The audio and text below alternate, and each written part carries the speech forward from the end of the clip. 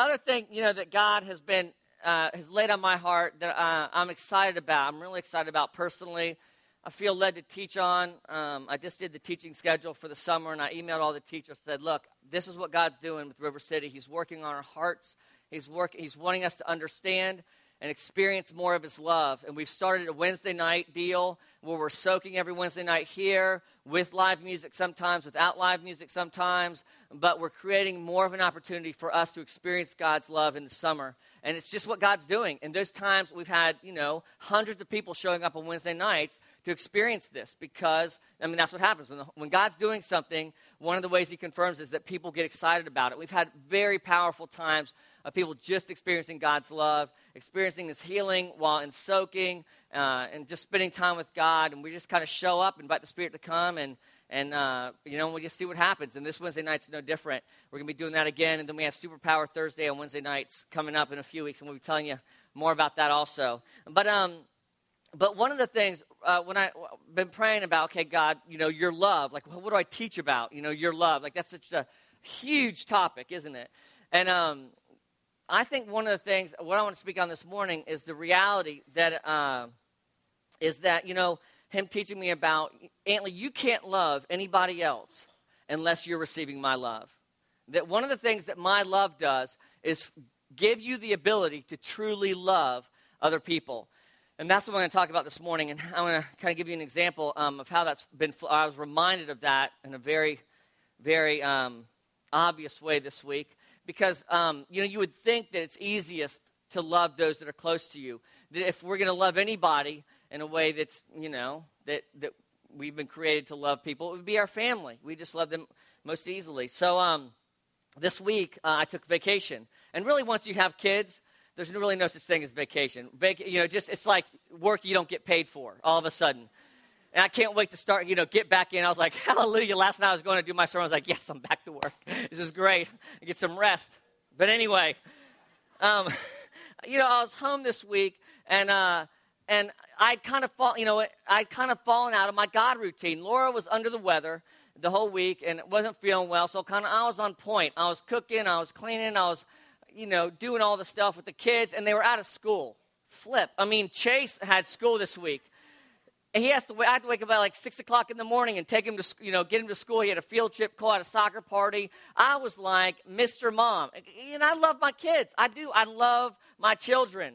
But I learned this week, I'd fallen out of my God routine, my time with God because of my craziness and running the house and everything else.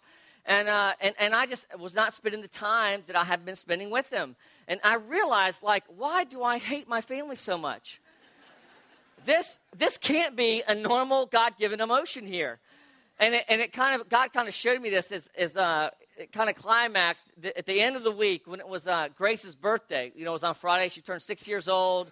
And I was running around. I was building the bicycle. I was, making sure Chase was doing the cake. And, we had all these things going on. And we let them order. They can have whatever food they want on their birthday. Grace wanted, hot dogs, macaroni and cheese, green beans from the can. And corn, corn from the bag. Those are her specialties. That's what she wants.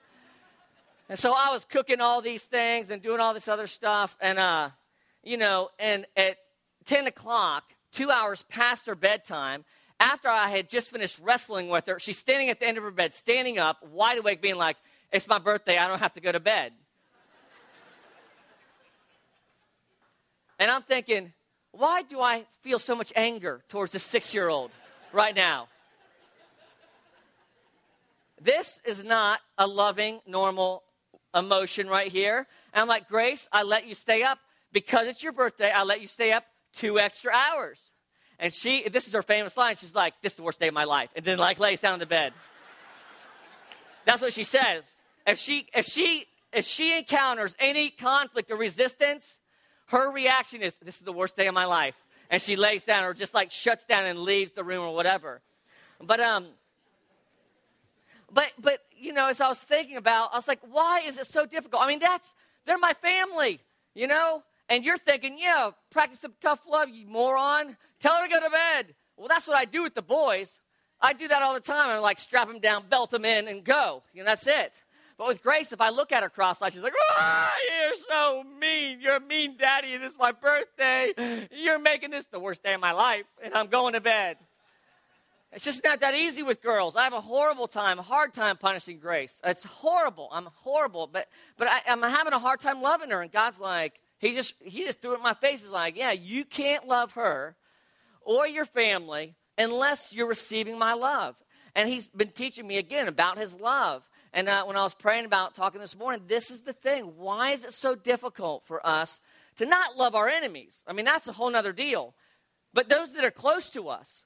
And I think God's revealing to me, showing me that unless we're receiving his love, unless we're spending time in his presence, allowing his love to penetrate our hearts and to transform our hearts, there's no way that we can truly love other people. We can act like we love other people, but we won't have the affection, the emotional connection, the desire, the experience of God's love with them that we are created for. And obviously there's lots of scriptures that kind of illustrate this, that talk about the importance of us being with God. But I found this one that spoke to me specifically about this. And it's the context of the scripture. It's just before, it's in John 17, just before Jesus is arrested. So it's at the end of his public ministry. And it's what's called, in religious terms, kind of like the religious term that Paul used of imputed righteousness during worship. That word's never been said in our church.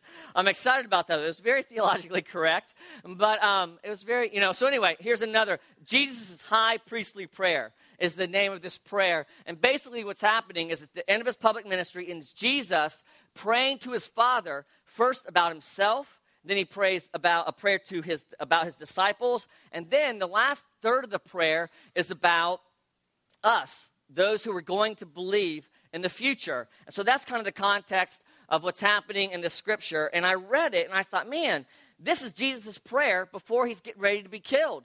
We should pay attention to it. There should be significant things in it for us, not only as we look at his relationship to the disciples, but specifically to us. What is he asking the Father for when it comes to us, his children that are to come? And so I want to read that to you kind of out loud and just kind of wander through it together. Again, it's John 17, 20 to 26, and it says this. He says this. There he goes. That's what he says. I did not ask for these only, but also for those who will believe in me through their word. So I don't ask for only the disciples or the apostles that you've given me, but I ask for those, I'm praying for those who will believe in me because of the disciples' words as they go out and spread the word to the nations, that they all may be one. Just as you, Father, are in me and I am in you, that they also may be in us, so that the world may believe that you have sent me. The glory that you have given me, I have given them, that they may be one, even as we are one. I in them, and you in me, that they may become perfectly one, so that the world may know that you have sent me, and loved them as you have loved me. Father, I desire that they also, whom you have given me, may be with me where I am, to see my glory that you have given me, because you loved me before the foundation of the world. I thought that was interesting. Jesus making the point that the Father loved him before the foundation of the world, before he died on the cross, before he did any public ministry furthering his kingdom. Jesus brings a reality into picture that his love for us extends beyond what we do for him. Before we were created, God knew us and he loved us. That our value is in a reality that has nothing to do with what we do for him, which is one of my points today. Before the foundation of the world. O righteous Father, even though the world does not know you, I know you, and these know that you have sent me. I made known to them your name, and I will continue to make it known, that the love with which you have loved me may be in them, and I in them. Now, there are lots of kind of themes that we could get from this text. Unity, glory, mission. Never mind. Okay. Unity, glory, mission, knowledge, love. Those are kind of the basic themes that pastors or teachers teach from this text. But love is obviously the one that I want to focus in on today. We see in this passage a great desire for Jesus to know his love, his Father's love. You know, he wants us to know his Father's love, to know the intimacy and the relationship that he and his Father have. But not only to know about it, but to become a part of it. That we would know the same intimacy that they have. You know, in Romans, Paul writes one of his most, probably one of the most theological places in the Bible where Paul's really working into some deep, heavy stuff. One of the things that Paul talks about is the work of the Spirit in us crying out to the Father to bring us into the intimacy that Jesus, of the Trinity, basically. The Father, the Son, and the Spirit have. And that one of the main roles the Spirit does is it calls out to our spirit, calling us into that intimacy. But it's out of this love relationship with God that the world will come to know his Father's love. It's not what many of us practice, which is, if I go and show the world his love, then they'll come to know, then God will love me. It's kind of the backwards thing, like we said with the money the last few weeks. You know, God doesn't love us because we give. We give because we love. The world doesn't know Jesus because we go show the world Jesus. The world will know Jesus because we love Jesus, because of Jesus' love within us. In verse 21, just as you, Father, are in me and I in you, that they may also be in us. Again, these are Jesus' prayer. This is his prayer to his Father. The last thing he's asking his Father before he's getting ready to go through crucifixion and death. Huge priority, that they may be in us. In verse 23, so that the world may know that you have sent me and loved them, that you love them as you have loved me. That God, I want, Father, would you please let them know this reality, that you love them as much as you love me. Think about that.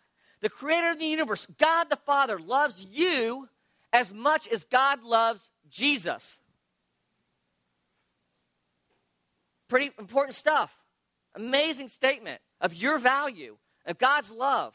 Verse 24, Father, I desire that they also, whom you have given me, may be with me where I am. Again, Jesus' desire, more than anything, Father, I just want them to be near to me. I want them to be with me. I want them to be, wherever I am, I want to be with them. And then verse 26, I made known to them your name, and I will continue to make it known, that the love with which you have loved me may be in them, and I in them. And again, it's the work of Jesus Christ that we see coming out here. I will continue to make it known. It's my responsibility, Father. I take that on myself. I will make it known that the love with which you have loved me may be in them. Jesus' greatest desire is that we would know the Father's love. That we would know his love and that what he's done for us. It's clear from this prayer how much Jesus loves us, how much he wants to be with us, wants us to know his Father's love and to be in the same relationship with them that they have with each other. And it's out of this love relationship that the world will know who they are. It's out of this love relationship that our families will experience God's love and know Jesus. It's out of this love relationship that our coworkers will know the love of Jesus Christ. It's out of this relationship that everything flows. So how do we miss that? I mean, this is Jesus' flippant prayer before he's getting ready to die. High priority here. How do we miss it? Why do we then ignore this and try to do life on our own? Well, I have a theory. I'm going to tell it to you whether you want to hear it or not. And you may disagree with it, but I'm going to illustrate it too. And I think that you'll believe, and this is not the case for everyone, but this is, again, I'm just teaching you what God's teaching me right now. This is what God's doing in my life. He's reminding me of these things. But I think that this is why it happens. This is why we miss it, is that I think the longer we're with him, or the longer we're Christians, the less we think we need him. The longer we're believers, the more reliant we slowly become on ourselves again. And again, this is just my experience. The longer I'm a Christian, the longer I'm with Jesus, the easier it is for me to move away from him and think that I can do it on my own. Unless you've stayed close to him the whole time. And then you realize that there's no way I can do this on my own. If you're spending time with him regularly, you realize the things that he's doing through you, how you're loving other people, can only come from him. And again, many of us probably experience this. You go on a retreat, you come back from your retreat, you're all fired up, you're close, you're excited, you're like close to Jesus all of a sudden.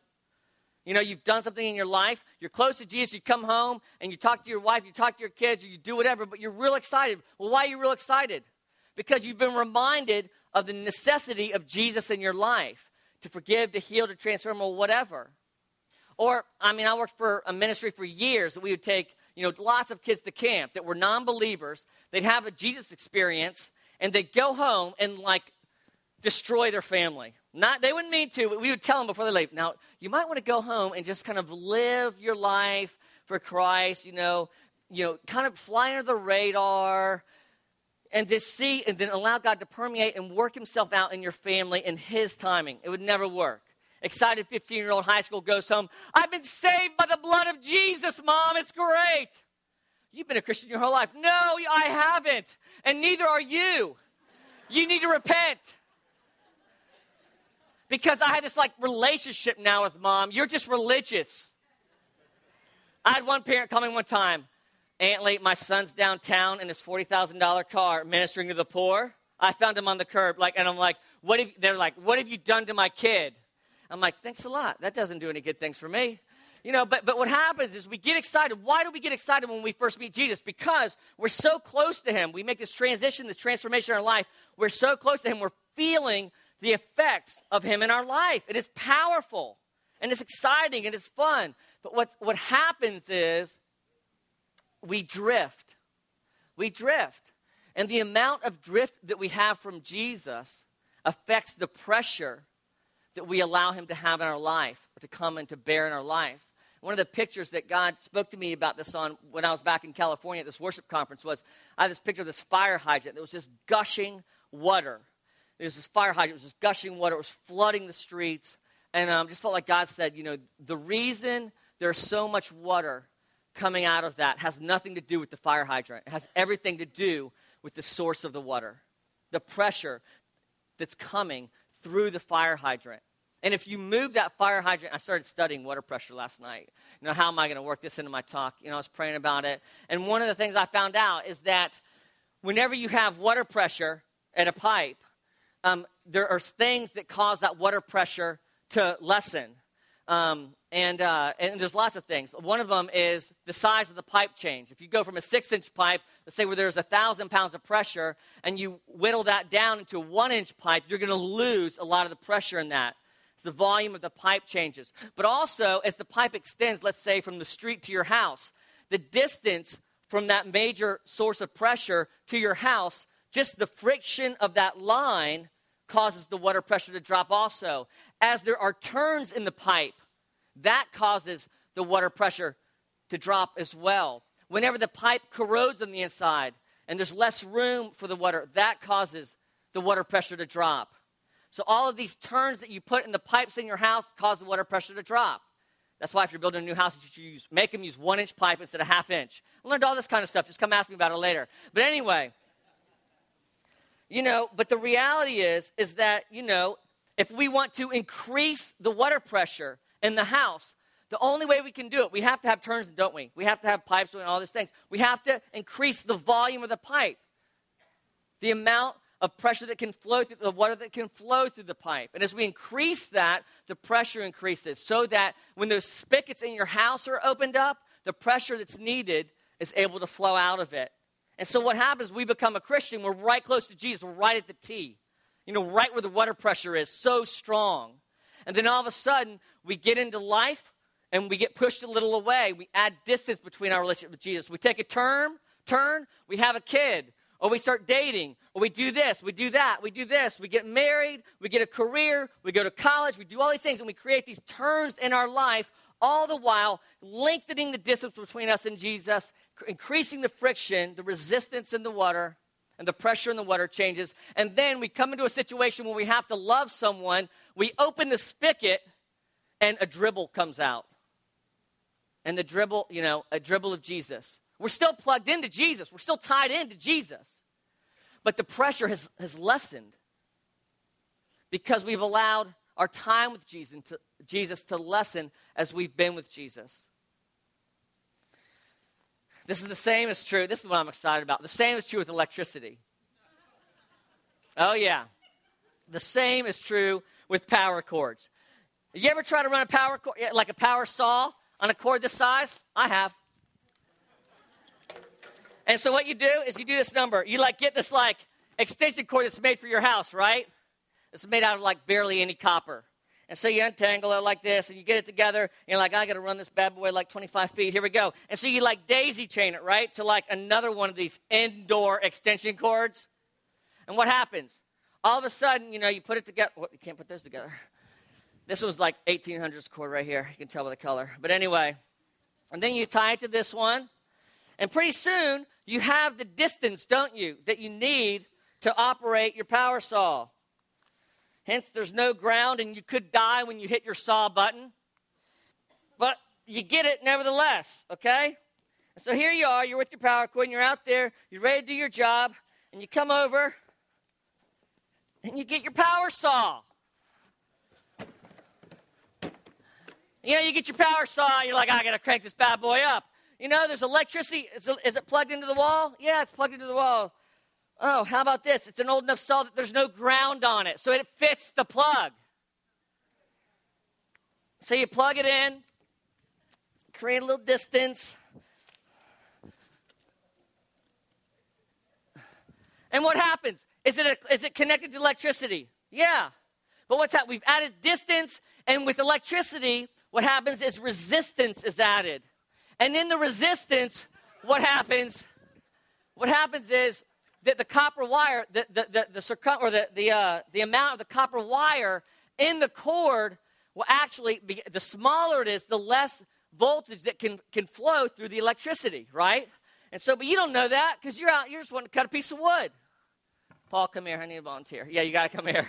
You got to come here.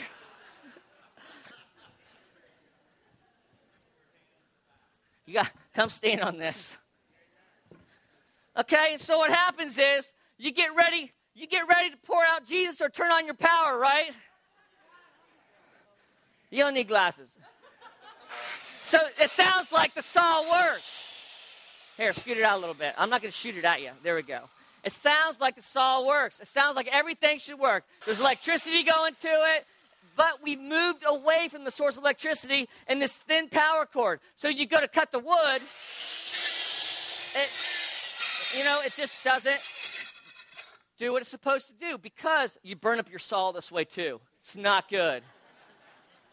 It's not good to do that because you don't know that the voltage in the saw has been lessened. So you keep using it, and what happens is it burns the motor out because there's not enough, stay here, electricity going through it. So they make these big honking cords that cost like $1,000 practically.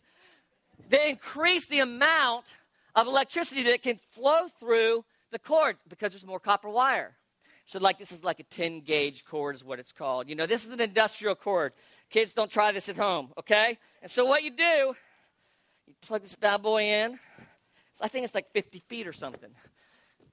And then dang it. Wrong way. Come on.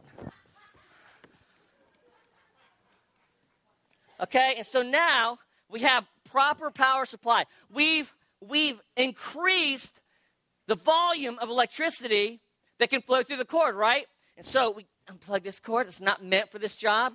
We plug this thing in like this. We're ready to go, baby. Well, let's see what the saw can do now.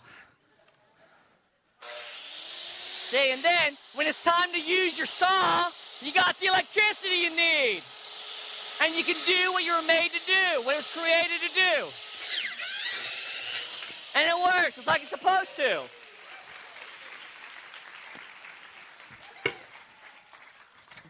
Now, come here.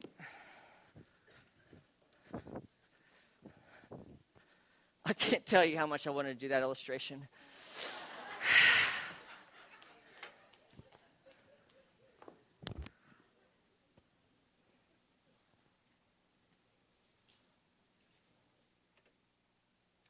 And so with electricity, with water, and with God, it's all about flow. How much electricity is flowing through the wire to power the tool that needs to run as it was created? How much water is flowing through the pipe so that when the spigot is open, when we're called to love someone, there's enough pressure. Jesus brings enough pressure into the situation to do what he wants to do. Or in our own life, have we allowed the twists and the turns and the busyness and the scheduling and the kids to create so much distance in our relationship with Jesus that when we're called on to do what we are created to do, to love other people, we open the tap and nothing comes out. We go to power the saw. We go to do whatever we were created to do in life. And we're still connected to Jesus, aren't we? But there's no power. There's no love to give out.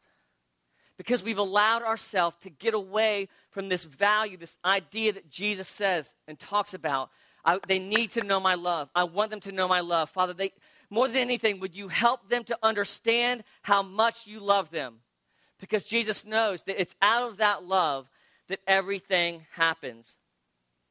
Your ability to love others is directly related to how much love you're getting from God. As we are called to grow in our love for others, it also makes sense that we would be spending more and more time with God, wouldn't it? You know, whenever you become a Christian, people will say things like, yeah, you need to start spending time with God. Maybe just 5 minutes a day or 10 minutes a day. Maybe you work up to a half hour. Well, if you've been a Christian for 10 or 15 years and you've matured in your relationship with Christ and you're still just spending a half hour with God, not that this is a formula, but if you're not extending the time you're spending, the volume you're spending with God, you shouldn't expect to have the same power in your life. It won't happen because you've changed. God's grown you. His expectations, what's happening in your life has changed. And so when I was praying and thinking about this, it's not that we aren't plugged into Jesus. Lots of us are plugged into Jesus still. The problem is many of us, I think there's two groups of people. Many of us don't ever use the power. We kind of go through the reality in our life. I was like the Energizer Bunny, always told to keep on going and going and going. And I would fill up on the world, put a battery in my back. It might be a relationship. It might be a job. It might be this or that and the other. And I just kept on going and going and going. But eventually, I would run out. But then I met Jesus and was plugged into Jehovah Jireh, my power provider, baby. A permanent solution for my electrical problem. And now I just go and go and go. And he is the source of my power, everlasting, alternating current, forever. And that's how we kind of think. See, I'm plugged into Jesus. I'm okay. I'm plugged in. It's good. But many of us, we that happens to us. But then we feel so powerless because we've gone and we've kind of created this environment. We go to our office, we go to our family, whatever, and we look just like the world. And we sit down and someone goes, oh, what's that? Oh, this here is what makes me different from you. It's my lifeline to heaven. And we're using our relationship with Jesus as a lifeline or a rope instead of a power cord, aren't we? Our life looks just like everybody else. We act just like everybody else, except we're carrying Jesus around with us with the assurance that he's connected to heaven. And we're going to use him to get in. But we're not going to use the power that he's given us now to live life to the fullest, to have his love in our life and the life of others now. Other people do the exact opposite. They get a relationship with Jesus and they're like, all right, got to start loving the poor, and they jam it in there. And then I got to start giving more. I got to start doing Bible studies. I have to start doing this. I start doing that. I start doing this. I do carpool. And we start plugging in all the things we're supposed to start doing. And we start operating out of our own power. Even though we're plugged into Jesus, because we're not spending time with him, we're not being filled up, we spread him out so thin in our lives. We get spread out so thin in our lives that there's not adequate power to go around. And so when it comes to a situation where we need his power, really need his power, we can't fake it, there's none there. We're just exhausted. We're worn out. So again, you can kind of get the picture that I'm going for here. This is just about what God's teaching me right now. And I think it's what God wants us, our church to center in on. And that is, are we spending time with him? Are we cultivating a relationship with him where he's allowing him to fill us with his power? And for some of us, it means unplugging from some of the things that you've started doing.